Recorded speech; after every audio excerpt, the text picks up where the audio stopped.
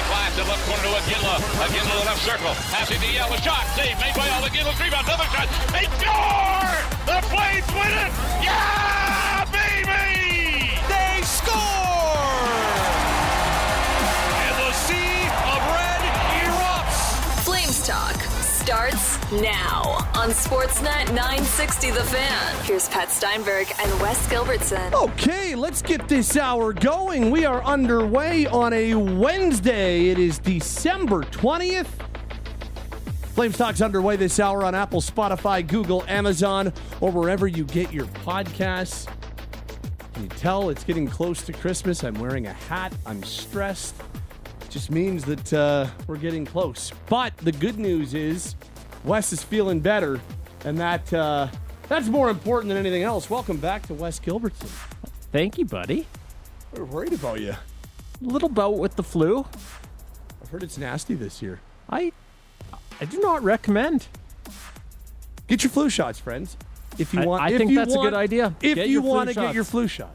I'm not telling you you have to. I got mine, though. My arm only hurt for about 2.5 days. Well, I was certainly wishing I got mine. It's good to have you back.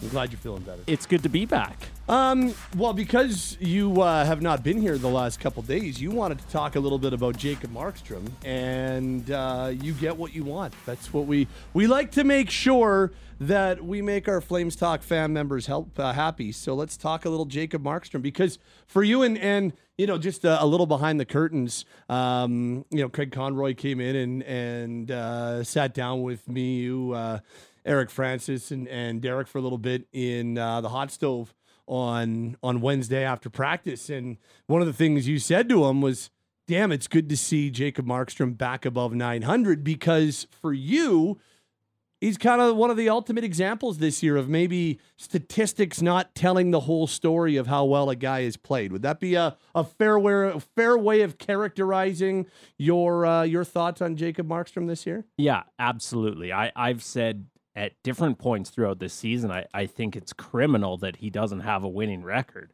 And he doesn't yet. He's still one game below 500 in the win-loss column. I wrote something for the post-media sites earlier today that you can find on either the Calgary Herald or Calgary Sun, where I said, even Ebenezer Scrooge thinks this guy deserves better numbers than he has this season. And I believe it. Like, the fact he just nudged over 900 with that terrific performance we saw Monday against the Florida Panthers sort of makes you sit back and shake your head a little. Like, Jacob Markstrom has been so much better, so much more impactful for the Calgary Flames than those sort of baseline statistics would indicate. And I'm with you. I've been very much on that same page for most of the season. I think all the season, in that I think that Jacob has gone a long way in correcting or eliminating some of the things that ailed him or plagued him last year. Last year was his worst ever season as a professional. I think he'd be the first to tell you that he's never had a year as frustrating as that. Statistically, since being a starter, he's never had a year like that. The goals that went in on him early, some of the softies that we saw go in on him, and some of the...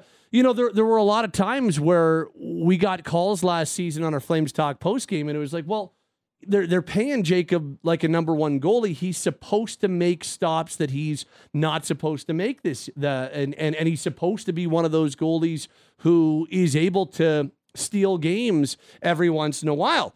Well, I think he's a whole lot closer to that this season, and there are some numbers that speak quite strongly to how well he's played and how much of an impact he's made on this team that don't necessarily just show up in wins, losses, raw goals against average, raw save percentage. I know that you're diving in on some of them. I've dove in on some of them because I knew we were talking about this. It does go a whole lot deeper than just kind of the on the surface numbers. Yeah, and before we talk about the stats that we want to get into, let's just touch on something you brought up, which was being back to a goalie that can sometimes steal you games. And I even look at it from the flip side of the coin. Like, would there be a game this season that you think Jacob Markstrom has cost them?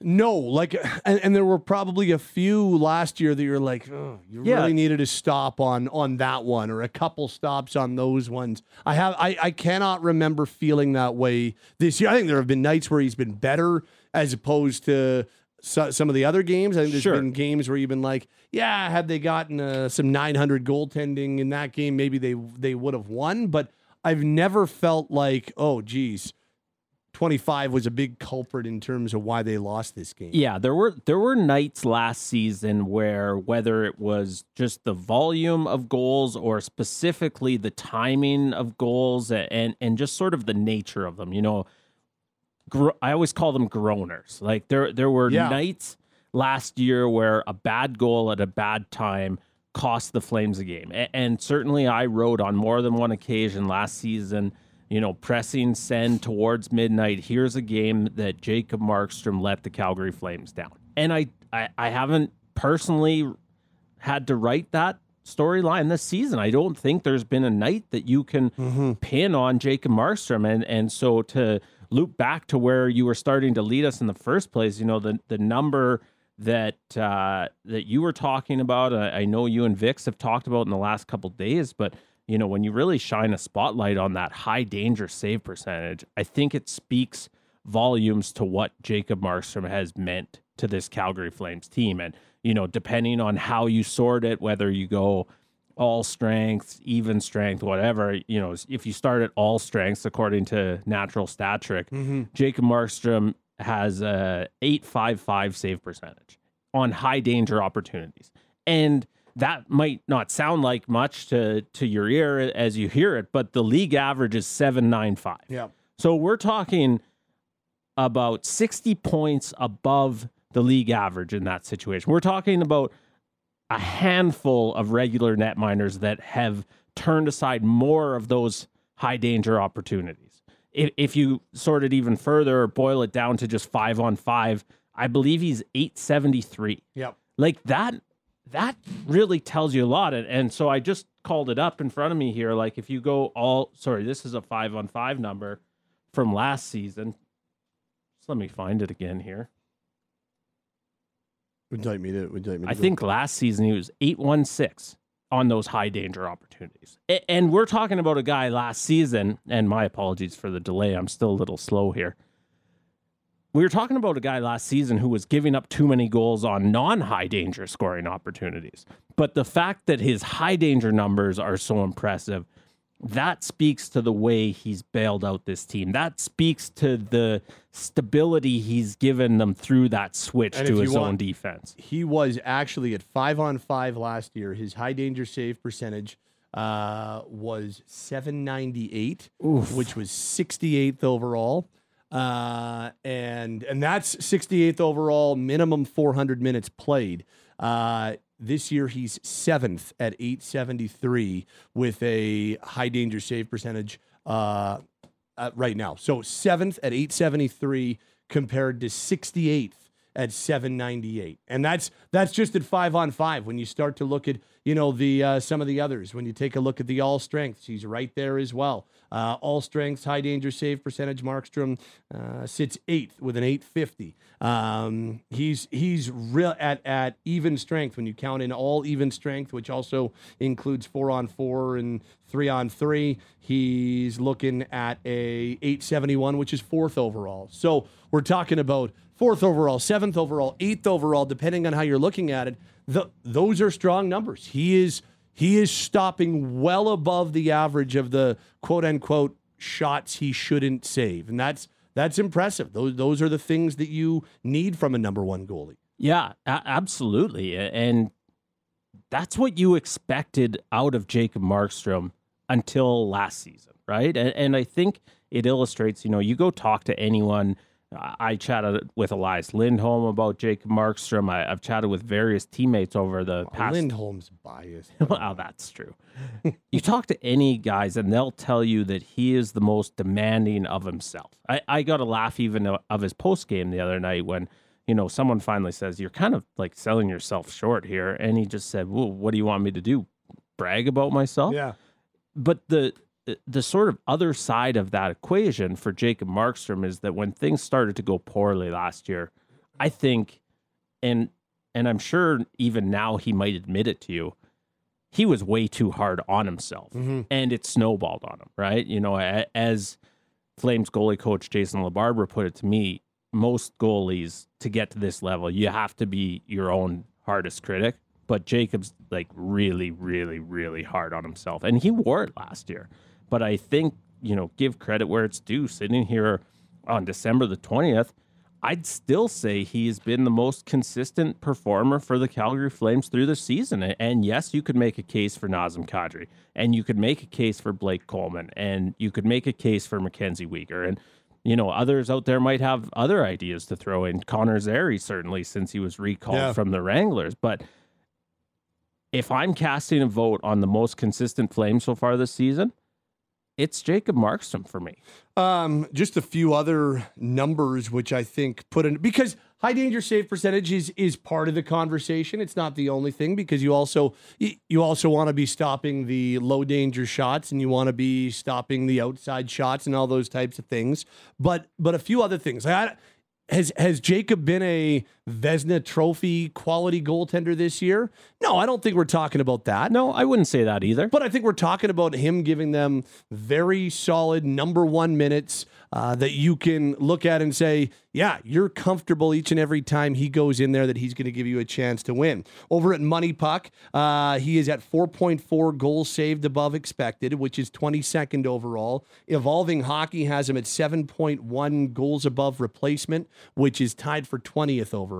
So these are areas that I think you're far more comfortable with Jacob being in, as opposed to where he was in the 60s and 70s last year in a lot of these categories in the worst year of his career. The same way, I think that we all, after the Vezina Trophy year where he was second in Vezina voting, I think we all were like, well, it's probably not going to ever be quite that good. That's probably the high water mark. Sure. Well, last year was clearly the low water mark for Jacob. And this year we're starting to see him get back to being a little bit more like the, not average Jacob Markstrom, but like the career average Jacob Markstrom, in that he is the goalie that he's been. A goalie who can take on a workload, a number one workload, a goalie who can give you an opportunity to win on a night in, night out basis. He's been that guy. And that to me is one of the more significant stories of the year. I think as Calgary's team game continues to improve, and assuming, and I think it's a fair assumption, assuming that Jacob continues to be at this level, then I think that the overall numbers are going to start to climb, and we'll see him closer to his 9-12 career average when it's all said and done at the end of the year. And NHL save percentages, it feels like a lot of the goalies that we're used to having high save percentages have dropped. You know, there's still some really, really high numbers out there, but I do think that over the last few years, we've seen some save percentage numbers overall as a league drop as well. So I think if Jacob can get back to that 9-10 range, you can call this a really successful season, because 9-10 is what you're kind of hoping, or not hoping for. That's what you're expecting from Jacob on a year in, year out basis. But we're not even halfway through his season yet, and it's good to see him back over 900. Yeah, for sure. And, you know, the next step is he's got a 7-8-2 win-loss record right now. So the next step is back to 500 for him, and obviously looking to get above that. But I just think he deserves a lot more credit than the stats would suggest. I think it's fair to wonder, you know, he misses 7 games with that broken finger. I think it's fair to wonder if the Flames, who were generally proud of the way they performed during that stretch, come through it with better than a 2-3-2 record if they do have Jacob Markstrom, right? Do they win that game in Colorado if they have their number one netminder between the pipes? Do they fritter it away in that 4-minute stretch the way they did? I'm not sure. As much as I liked Dustin Wolf's performance the next night in Vegas, do they wind up losing that game if they have their star goalie between the pipes that night? I'm not sure that they do. And there might be some people listening saying, yeah, the outcome in those games doesn't change. Well, maybe it doesn't, but I do think it speaks to what Jacob Markstrom has given them this season. I do think for all the beating he took on this station and in what I wrote and on the text line last season, we're talking about a guy who has been so much better than his stats suggest this year. A few texts on Jacob. This says, I sat directly behind him for 2 periods on Monday, and it was like night and day from last year. And Mike says, guys, NHL save percentages dropped drastically from just 6-7 years ago. Markstrom would probably be at .915 if this was 2016. For the team specifically, goaltending has probably been the best aspect about the team this season. This says, still feels like Markstrom lets in too many soft goals. Do you know where he ranks on low danger chances? We can pull that up for you.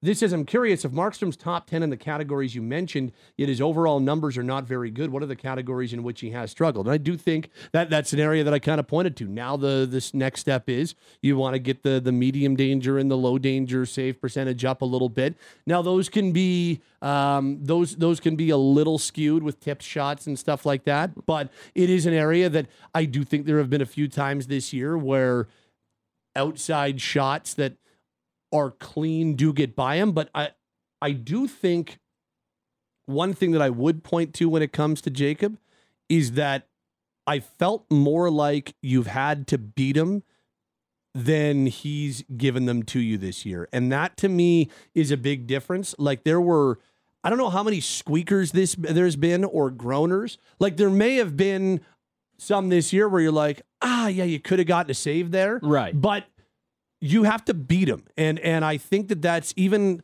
last year, there were lots of outside shots or point shots that would squeak through him, or that you'd be like, did he even move on that? Yeah. Whereas now positionally, it feels like if you're going to beat him from the outside, you have to pick your spot and you have to put it in a very specific spot. And that doesn't mean that there's not room for improvement. I just feel perception wise, that's been a big part of it too. Yeah, and I can only think of one off the top of my head where it's like the old kind of check the webbing on your glove, like it nicks off the end of your fingers and trickles across the line. Listen, you're always gonna have some, but last season I would say surrendering bad goals was a habit for Jacob Markstrom, and that's certainly not the case. The one thing, just a couple kind of responses to the text line.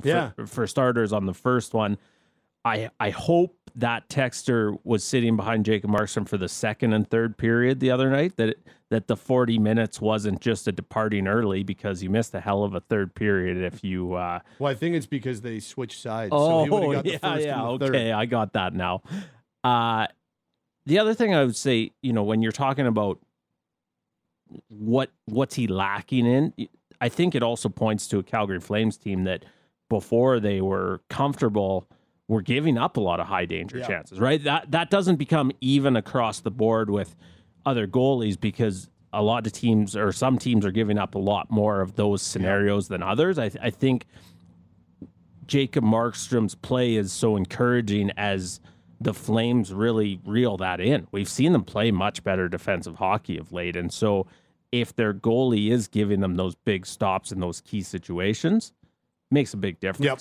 And you have seen a significant change. I think the Florida game is a perfect example of even how they've been able to limit really high quality chances against much better since the first month or so of the season. As I recover from the flu, please forgive me that I forgot teams switch ends periodically. No, I'm sharp here. Those are the things that go over my head most of the time. I am sharp. So. I'm dialed right in. Okay, so you wanted to talk about Jacob Markstrom. I wanted to talk just a little bit about Nazem Kadri today, because I've really had an appreciation for the way that he has played this year. And it's funny. So he's got 21 points in 23 games since November 1st. That leads the team.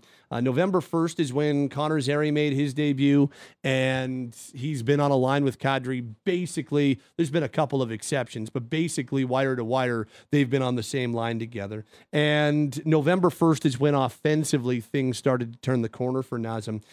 So he leads the team with 21 points in 23 games since November 1st. And, remember in October, there was a lot of talk about how things were not going for him.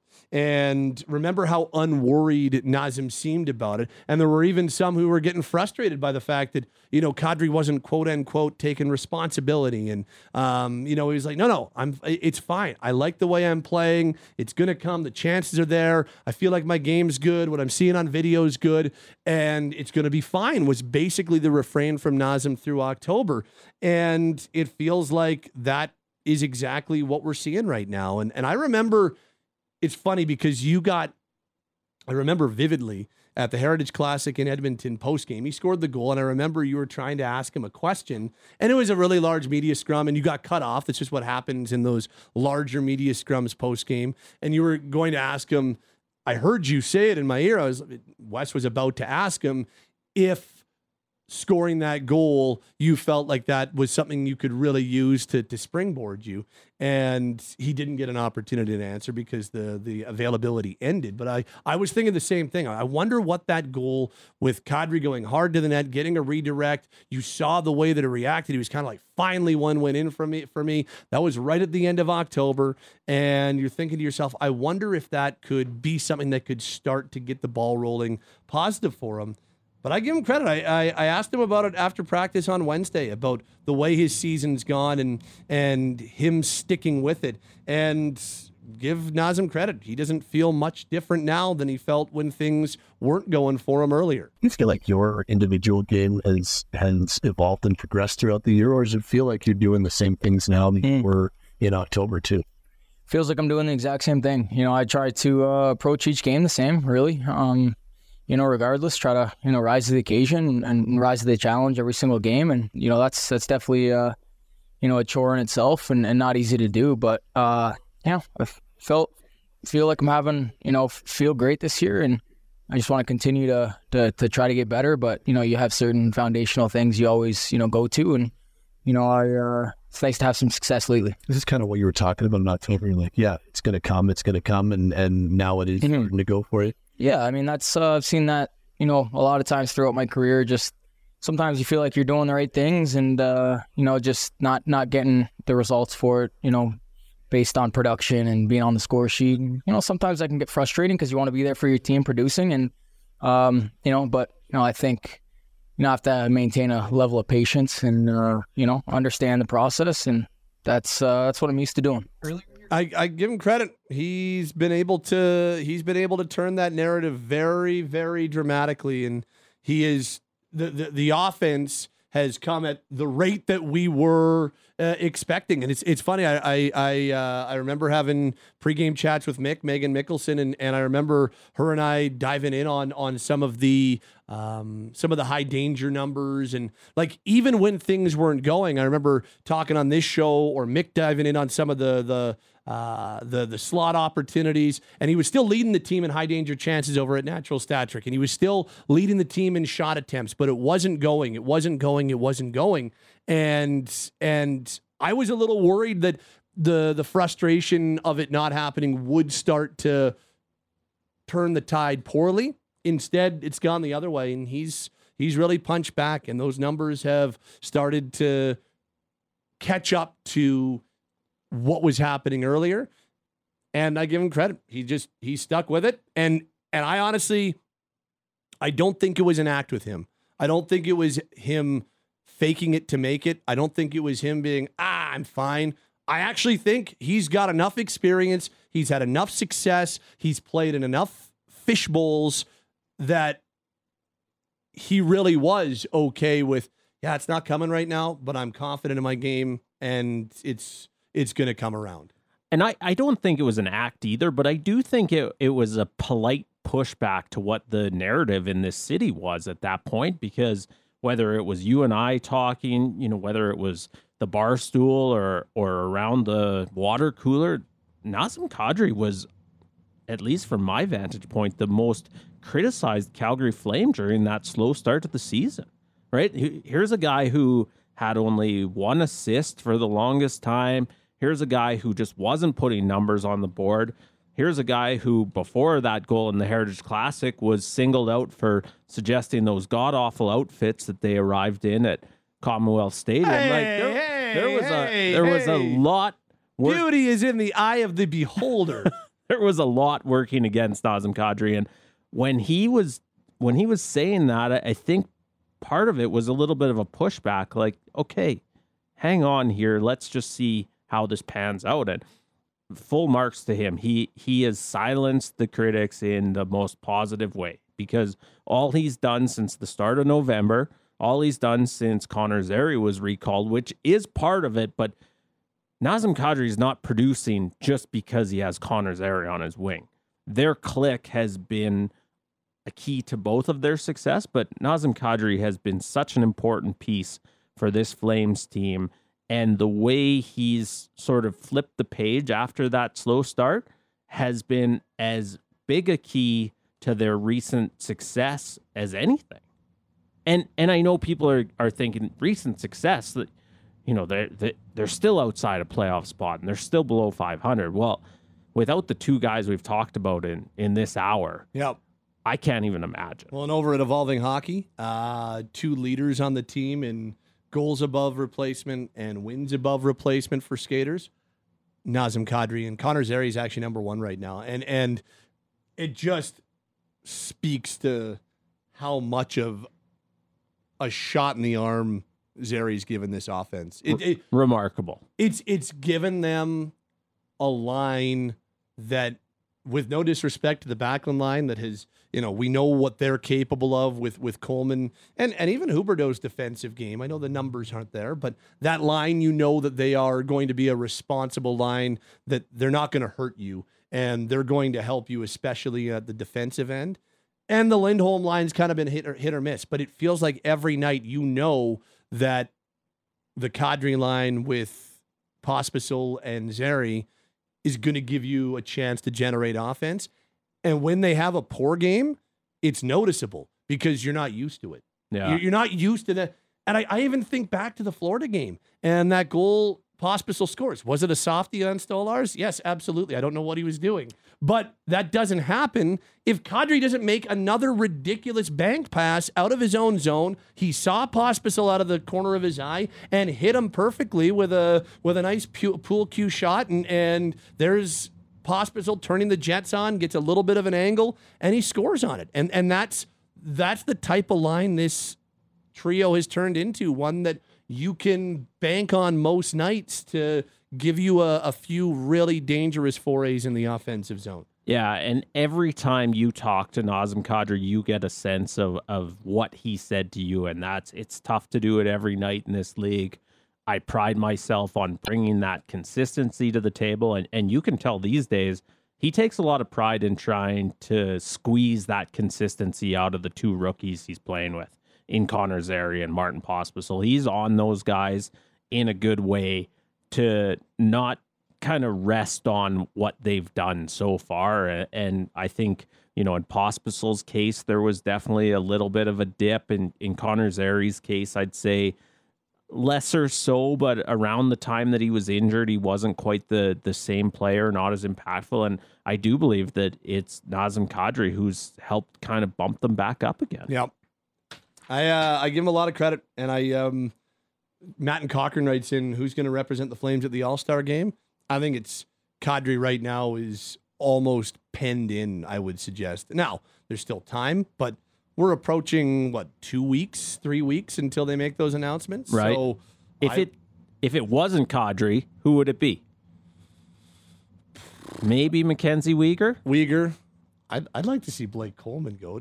People at the All-Star game would love having Coleman down there. People would love it. Like, oh my God, this guy's an unbelievable interview. Like the other, right? They'd be like, who is this guy? I'd say Markstrom, but I think Aiden Hill and Thatcher Demko are pretty dialed as the goalies for the Pacific. Yeah, so. I'd say that's pretty safe. Although, to say. aren't they doing it differently? Oh no, now they're I don't know how they're doing it. When they're picking teams or some BS. I think they'll still go with the same representatives per division. Is it still going to be 3-on-3? Yeah, good question. I got to tell don't you, know. I feel like I'm pretty dialed on what's happening in the NHL. I could not tell you who has won an All-Star game, who has played well at an All-Star game. Yeah. What the format. I honestly, I remember John Scott. That's the last memory I have of an All-Star game because I'm never here. I do not pay attention. I do not care. Well, the reality is... Does that make me a bad Flames Talk fan member that I just do not care? The reality is for you and I, it's one hockey game a season that we don't have to pay attention to. It's true. And I really, really don't. I remember my reaction a few years ago when I checked my phone and said something along the lines of, bleep, I should probably write a story because Johnny just won MVP of the All-Star game. But I didn't see it. I don't even remember that. I honestly don't. He's Wes. I'm Pat. We're underway this hour of Flames Talk. Hey, whether you're a fan of sports or a fan of great deals, our friends at 403 Local, they're the place to be. Every time the local hockey heroes hit the ice, you're getting 2 beers and a pizza on the game day special for just $20. On Sundays, you can watch football all day, 50-cent wings and happy hour all day with wings also on Wednesdays. Monday, it's dry ribs, just $5 a pound. They also have daily happy hour from 3 till 6. Lunch specials weekdays from 11:30 till 2:30. Plus, 403 Locals available for private functions. Visit 403 Local in Lake Bonavista and at 403local.com. Flames Talk is live on Calgary's hockey station, Sportsnet 960 The Fan.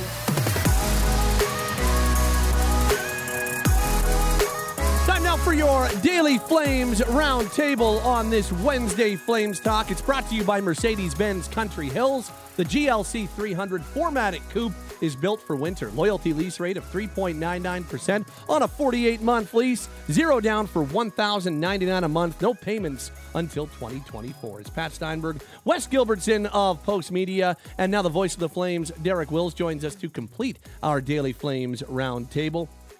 Gents, was thinking about this because I'm not as definitive on this first topic as I usually would be in other seasons or other circumstances. But right now the Flames are 6th overall in the NHL with 520 block shots on the season. I'm curious, do we see number 6 overall in block shots as a good thing or a bad thing when we talk about what it means for the Flames? Well, I think it's a little bit of both, to be quite honest. I mean, ideally you spend less time defending and in turn have to block less shots. But I also think that a team that is willing to pay the price and block shots, those teams tend to have success when the games get hard later in the regular season and certainly into the Stanley Cup playoffs. And if you don't have enough players who are willing to put themselves in a position to block a shot and potentially get hurt doing so, then chances are you probably don't have the right players in your team and aren't going to make a long playoff run. So I think it's a little bit of both, Pat. I think in a perfect world, you wouldn't be defending so much that you had to be amongst the league leaders in block shots. But I also think that if you don't have players who are willing to do that dirty job, then you probably don't have the type of team that's going to make any noise come the playoffs. Yeah, and I would say it's a little bit of a result as well of the new defensive system the Calgary Flames want to play. Like, you hear them talk a lot.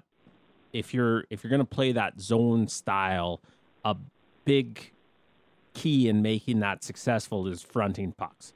And you hear guys talk about it all the time. And so the fact that they are taking, I suppose, advantage of those opportunities when they're in the lanes to help their goalies out, nobody is a better example of it than Chris Tanev, but the fact that this has been sort of a team-wide thing to be sacrificing their body in front of as much rubber as they have, I think speaks to what can be a strength of that system. It puts, now that traffic, if you talk to a goalie, isn't always a great thing. It can make it a little tough to pick up the shot through all those shin pads, but they are trying to front those shots, and I'd say, especially of late, they're doing a pretty darn good job of it. You know, if this was, for instance, like the 2014-15 season, right? And the Flames blocked a lot of shots that year. That's the year that Chris Russell set the all-time lead or the all-time record for block shots in a single game, which he still owns at 15. And that's the year that Lou and I got in that big heated debate about Chris Russell and good or bad. You know, that year, guys, I would have been like, absolutely, it's a bad thing. You're blocking too many shots, and yeah, it's helping you win games, but long term, you can't. This year, I really do think it's a little bit different, you know. And Wes, to your point about the new defensive system, I think that is very, very apt. And Wilsey, when you're talking about the ability to pay the price, this is one of the rare times, and I've got statistics to back it up. So this is one of the rare times where I actually would kind of lean towards, you know, Flames are maybe just pretty good at positionally being able to do this. And I think it starts with Chris Tanev, who we've all been raving about since his 10 block shots on Monday. But I actually think maybe the Flames this actually is a decent indicator that the Flames are well positioned and have been getting better in this respect defensively, because I go take a look. First of all, they are a top 10 5-on-5 possession teams via shot rate in terms of shot attempts for and shot attempts against. And this is the one that I think is really important. So they are 6th when it comes to block shots, but they're also one of the best teams, and they're a top half team when it comes to shot attempts against per 60 at 5-on-5. And to me, that shows that they're still doing a nice job limiting attempts, but they're also blocking a good ratio of the attempts that are coming at them. And you know what, Wilsey? That I'm okay with. That I'm not going to sit here and be critical of, because if you're doing a nice job limiting the amount of pucks towards the net, and then you're also blocking a good chunk of them, yeah, that to me shows that maybe you're just playing some much better positionally sound hockey and some strong positionally sound hockey. So I'll take it more as a positive, honestly, than I would in other circumstances. Yeah, that's fair. And when you think about that 2014-2015 season, that was a younger group of players, at least core players. You had Sean Monahan in his second season, Johnny Gaudreau in his first season. And that team, I think, didn't really do a very good job managing the puck. There were a lot of turnovers. And even Chris Russell, some self-inflicted wounds, I would say, where he had to basically bail himself out or his partner, Dennis Weidman, out. Going into this season, when Ryan Huska talked about changing how the team played in the defensive zone from man-on-man to zone, he did say, I expect us to spend some more time in the defensive zone, but I also expect us to give up fewer high-danger scoring chances. Because the Flames were one of the top possession teams in the league under Darryl Sutter and didn't give up a ton of shots on goal. But over not 2 years ago, because they were a really good team, but last season, even though they didn't give up many shots, when they did, quite often those were grade A chances. And I think it's one of the reasons why both Jacob Markstrom and Dan Vladar, their save percentages plummeted last season because they weren't facing a lot of rubber. But when they did, a lot of grade A chances again. So I think it was something that we probably expected from the Flames this season. And I'd be curious to look at the splits from October and then from November on. I bet you they're probably spending a lot less time in the defensive zone and giving up fewer high-end chances because they've got that new way of playing in the D zone figured out, when in October it certainly looked like a work in progress. If I can just add one thing to the blocked shots Let's conversation. do that. Let me just. I'm going to go pull up those numbers for Wilsey. Okay. See if I can help him out. I just want to spread around the credit a little bit, because Chris Tanev certainly sort of leads the shot blocking parade, but I do think it's fascinating that in 3 more games, albeit, but Mackenzie Weegar actually leads this team in block shots right now with 79.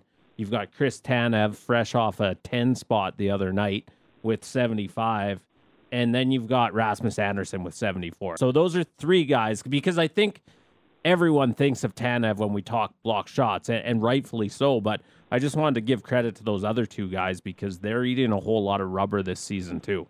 And the Flames are still 6th in block shots since November 1st. So I guess they've just been. But again, they've done a nice job of limiting shot attempts against too. So I don't mind that when you're blocking a lot of shots and you're not limiting and you're not giving up a lot of attempts. Rather, it's not like it's a shooting gallery, and that's why they have so many blocked shots. It is our Daily Flames Roundtable. Derek Wills with Wes Gilbertson, and my name is Pat Steinberg. Gents, we talk a lot about the high-profile unrestricted free agency, like the agents, rather. We've talked a lot about the big five. Toffoli and Zadorov are now no longer here, and now there's that big three of Hanifin, Tanev, and Lindholm. But there's also a couple of other unrestricted free agents that I think are very interesting. One of them is AJ Greer, who I think is a fascinating conversation between now and the trade deadline. But I want to ask you about another defenseman because Dennis Gilbert is also a pending unrestricted free agent at the end of the year, and he's had himself a really nice run here. And for the first time really ever in his NHL career, he started to establish himself as a everyday in the lineup regular. And I know that we don't know what's going to happen. We don't know who's going to stay and who's going to go. But if you had to make a decision, knowing everything you know right now and without knowing what's going to happen in the future, on December 20th, would you be signing Dennis Gilbert to a new contract today? Oh, I love these hypotheticals. That's why I say no hypotheticals. Just on everything we know right now, would you? And he said, "Hey, I'd like to sign," and gave you a fair contract that he's like, "I'm willing to sign that." Would you sign off on it too if you're the Flames? Sure. I would give him a 1 or 2 year contract at pretty close to league minimum. That's what I would sign off on today. Just because I'd like to get a little bit bigger sample size with Dennis Gilbert, and I'd like to have a better idea of what direction this team is going in. Dennis Gilbert has kind of been a bubble guy for a number of years now, and he's established himself, at least with the Flames this season, as a guy who is in the NHL and will likely be here for the rest of the season. But I think you could argue that on Bender, he would be a 6 or 7 or 8 on a lot of teams that believe that they have a chance to win the championship. So I guess it depends on what direction the Flames are going in and on what Dennis Gilbert would be looking for as far as term and dollars. So it's hard for me to answer the question not knowing what Dennis Gilbert and his camp would want and on where the Flames are headed. But I like him as a player. He's, I think, a good number 5 or 6 guy on this team. Would he be on a legitimate Stanley Cup contender? I think that's probably a different conversation, potentially at least. But, he's a good teammate. He's handled playing well. He's handled not playing well. He adds some toughness to a team that doesn't have a lot of that. So I would have no issues with the Flames keeping Dennis Gilbert around. I guess the questions I would have, what direction is this team going in? Where do they see Dennis Gilbert fitting in, depending on what direction they're going in? And what does Gilbert want?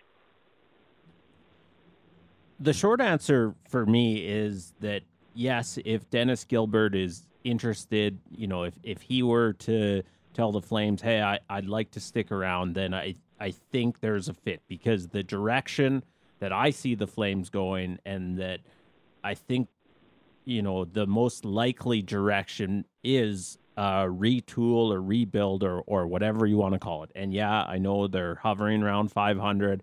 They're not far out of the wild card race, but the upcoming contract statuses are going to force them into some sort of retool, whatever that looks like. And I think Dennis Gilbert is the kind of competitor that can really be an asset through that stretch. Would he be in the lineup on every defense core in the NHL?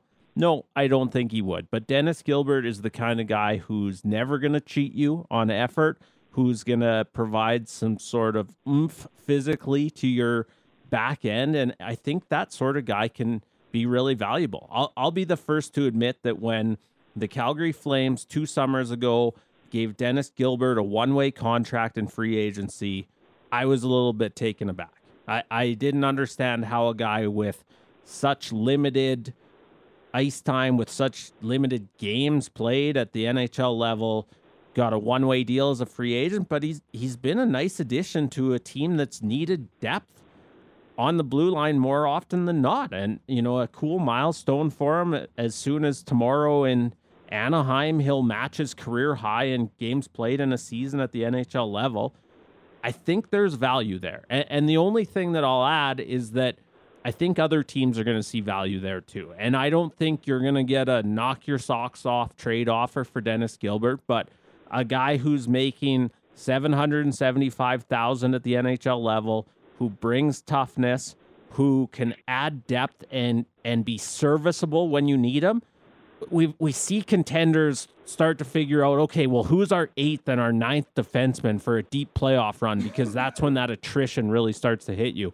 If I was one of those contenders, Dennis Gilbert might be on the list of guys I'd target, hoping you're never going to need him, but wanting him on your roster just in case. Guys, I'll play the role of Dennis Gilbert's father on this one. Like I just finished making my Dennis Gilbert flag, and I'm gonna start waving it because I wouldn't hesitate and I'd give him a little bit of a raise. He's been at a capit of because the dollar figure has fluctuated. Actual dollar has been a capit of $762.5.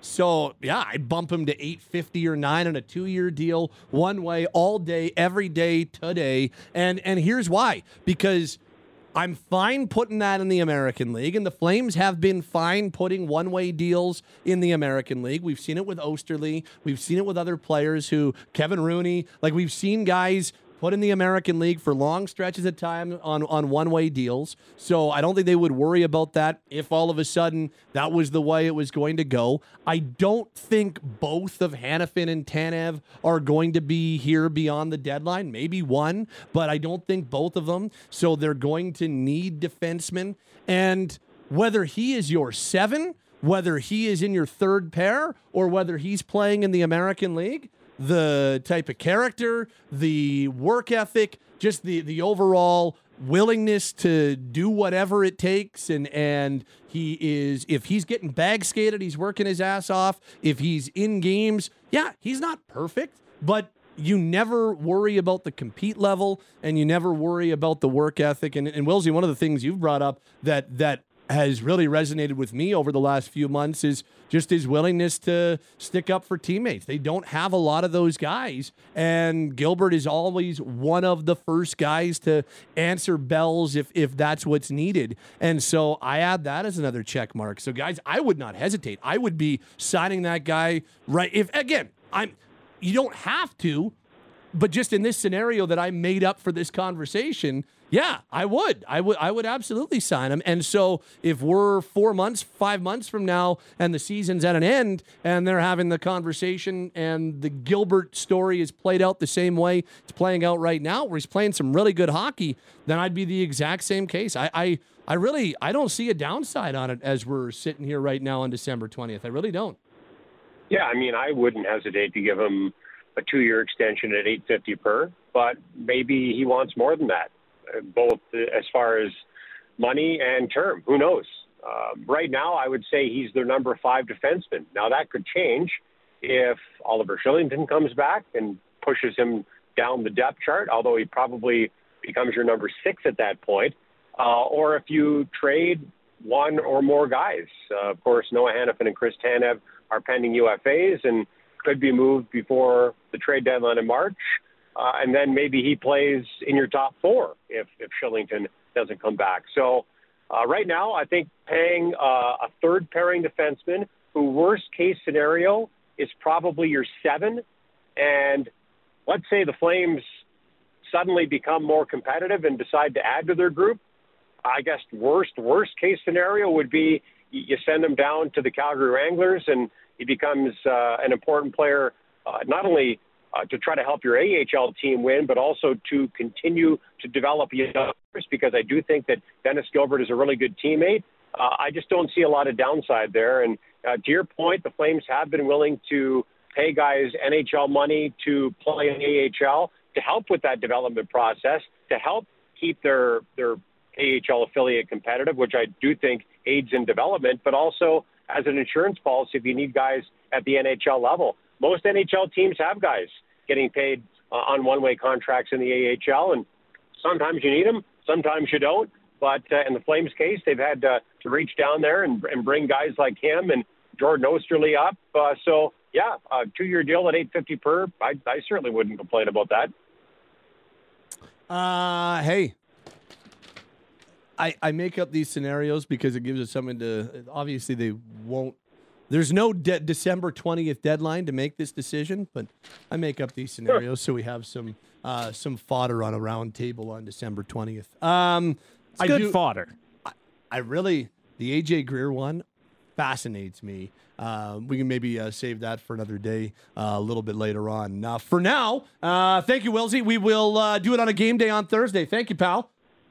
Okay, guys. Have a good night. He is Derek Wills. He's Wes Gilbertson. My name is Pat Steinberg. That'll wrap us up on our Daily Flames Roundtable on this Wednesday. Thanks to Cam and Taylor, our producers this hour. This hour starting to wrap up, and the Daily Flames Roundtable has been brought to you by Mercedes-Benz Country Hills. The GLC 300 4MATIC Coupe is built for winter. Loyalty lease rate of 3.99% on a 48-month lease. Zero down for $1,099 a month. No payments until 2024.